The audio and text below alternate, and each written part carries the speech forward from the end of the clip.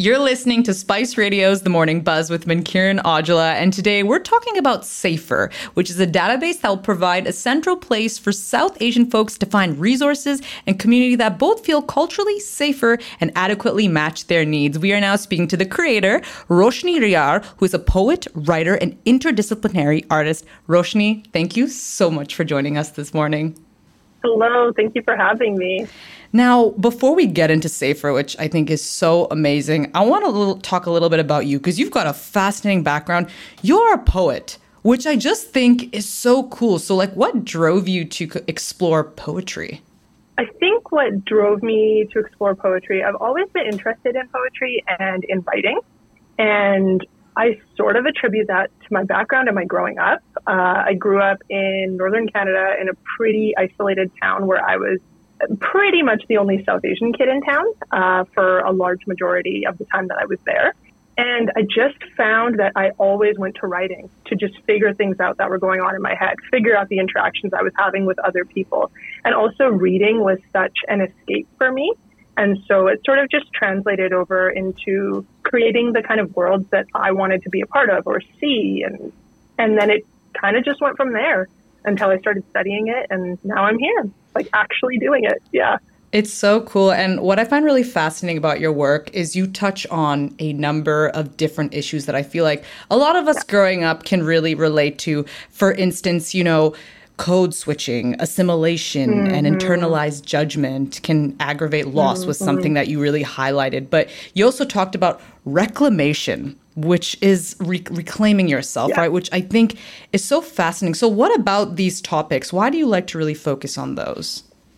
I think it's funny because I really didn't write about them or really talk about my South Asian identity much at all for a large time that I started writing. But I realized that what I was looking for in the world, like other South Asian poets, other South Asian writers, there were not that many around when I was growing up, or not many that I could find that felt accessible and relatable to me.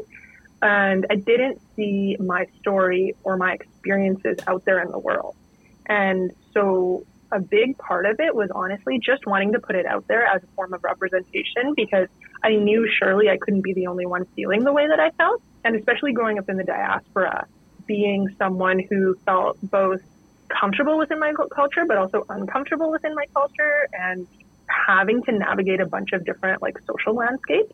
I just thought, you know what, I should try it. And as I started writing about it, I also found that it gave me a really big sense of catharsis and allowed me to sort of examine my own relationship with my culture. That's so true. And what has that process been like, reclaiming your identity? Because one of the things that you talk about is your name, for instance. And that's something I'm very passionate about. People pronouncing my name properly, not butchering it. I really want to own my name. And for you, why is that something that you really stress there?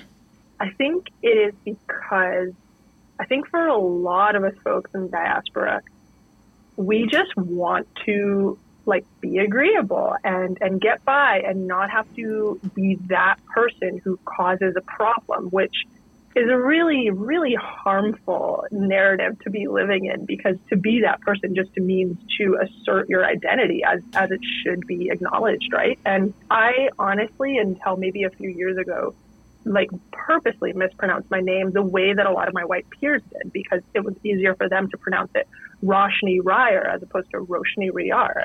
But I realized how every time somebody did pronounce my name correctly, how seen that made me feel, and how I would always try to do the same for others. So I was like, I need to start doing this, and I also need to start talking about this, because your name holds so much of your identity and how you present yourself to the world. And so even just going by anglicized nicknames and things like that, it was like, I'm doing this for other people. I'm not doing it for myself. So I really wanted to shift that and almost reclaim my own name and my own relationship to my name. Yeah, and that's the part that I find so interesting, is because we know how our name should be pronounced, but why do you think we kind of struggle to have that conversation with people and say, hey, no, it's actually pronounced like this? I'll tell you, Mankiran, man, Kiran, mank, man. I've heard it all. Yeah. But I've always been stubborn where I'm like, no, it's man Kiran. You know, man in Punjabi means heart. It's got so much meaning to it and I love it. And I'm like, yes, go by it, man Kiran. But yet we struggle to like correct people. Why do you think we feel that like kind of awkwardness and tension? This is something I think about a lot, and I find it very interesting, especially with women of color. I think there's this fear of being too much and being sort of too much about your identity. And, oh, it's overbearing to constantly be correcting people. And, oh, you know, it's just easier for us to say it this way. Like, can't you meet us in the middle? But that's not meeting us in the middle, you know? So I think there's that fear of, like, rejection. If you do correct somebody, what if they just say no? Or what if there's an awkward conversation that sort of highlights maybe some microaggressive behavior, which to begin with, mispronouncing someone's name purposely is microaggressive, right? So it always comes back to that too muchness or not wanting to be that person or make everything about race. But how do you not when you are a racialized person, right? That is your life. So I feel that that's what really affected me. And it's interesting to grow up in Canada where, you know, European last names are pronounced totally accurately, right? So there's a level of this fear of what is other, but other is not defined on our terms, right? So, yeah. Exactly. And I will say I've noticed that there's kind of this trend where a lot more, especially South Asians, I will say, in the broadcasting industry, in media in general, are saying, hey, you know what? They'll put out a tweet or they'll put on Instagram and say, hey, for a long time, my name has been anglicized, but now I would like you to actually say it like this. I mean, what do you think of that move and that change that we're seeing? I think it is beautiful. I think that is reclamation right there. That is solidifying your identity, how you want to be seen, how you want to be referred to. And it's the very least that someone can do, you know, that it's your name, it's who you are. And I think it's amazing that people feel comfortable to do that and hopefully have a community that's supporting them to put this ask out there into the world. That shouldn't even need to be an ask, right? Like I remember a few years ago, the global news reporter who made the piece about this is how my name is pronounced. And to have that on that level was just so powerful because that reached so many people and had so many people thinking about the ways that they have allowed their name to be, you know, sort of translated for ease or mispronounced. And yeah, it's really powerful. And I hope that it is empowering other people to do the same. Exactly. Big shout out to Neetu Garcha there. That was an incredible story. Now, I want to talk about SAFR. How'd you come up with this idea? Tell us about it. SAFR is something that I've been thinking about for a long, long time. How the idea sort of came about to create a South Asian friendly resource database was honestly trying to find care providers and other creatives and community and struggling to find any central place. It took so much time and effort, and I had the privilege of having the time to look up a lot of folks, create this database. But where it really started for me was when I was starting to look for a counselor and a mental health service provider, and realizing that in the past I had seen therapists, counselors, and it never worked. There was always something that never worked. And it sort of dawned on me as I started to sit with my racial identity and become more comfortable with my South Asian identity, that what wasn't working was how my identity was treated in the room. So being, say, in a therapy session, an introductory therapy session where you are explaining the context of your life, but you aren't actually talking about it. You're explaining the cultural elements to the provider who is supposed to be helping you. So you almost become this like this token of reference of like, okay, I'm about to say something and oh, you're probably going to think this is how we do it in our, you know, and it takes away from your healing journey. And even in certain friend groups or creative situations, right? When your cultural landscape and your cultural references aren't being seen or have space made for them, you're not able to share the whole part of yourself. And I think especially because I'm moving into working with other South Asian creatives and writing about my South Asian identity almost exclusively at this point, I thought, why not create a database that I would like to see in the world? I kept looking for something like this and I couldn't find it. And so I thought, you know what, I'm going to put it out there in the world, because I think everybody deserves access to community and to services and products that speak to their cultural background and also make them feel not alone and a part of something bigger, you know? And this is true. Like and especially this last couple years, especially ever since the pandemic, there have been so many conversations about finding culturally relevant mental health resources. Mm-hmm. But what I find fascinating about SAFR is, yes, you're touching on health and wellness, but you're also looking at, like you mentioned, artists and writers can be on here, collectives and organizations, products, learning, publications, you name it. So how important for you to include all these different categories?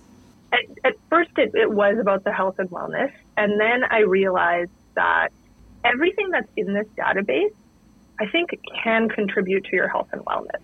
In the simple fact of, let's say, going to the products tab on this database and finding makeup and skincare that is made for brown skin and feeling seen in that, and seeing names of products that touch on your language or your mother tongue. You know, just seeing yourself out there in the world and seeing things that affirm your space and your identity, being able to find a product that is going to match your skin tone, isn't going to leave a white cast, getting candles that have scents that remind you of growing up because there's spices that go into tea, you know, like all of this stuff just, I think it's so affirming and so empowering and can hopefully help people to connect with their culture on a deeper level, or to find products that maybe they didn't think South Asian folks were in that market, right? So, yeah. And I think that's the thing, you know, like I think of even like a lot of the makeup brands, you know, they're making it a point to be much more inclusive. Remember there was a time where they really focused on particular skin tones, but there'd be those of us kind of like in between being like, okay, that's still not quite right. That's too light or that's a little bit too dark, like the in between. So did you also have that in mind, like that representation, right? We always talk about representation. I mean, how important is it to have that in like all aspects? Yeah, I think that was a big driving force when I started to expand this to other avenues. Was one thing, you know, it's about to be summer now, right? Super sunny in the Lower Mainland, and sunscreen, you know, getting sunscreen that is not going to give you a white cast. And tons of people of color struggle with something like this.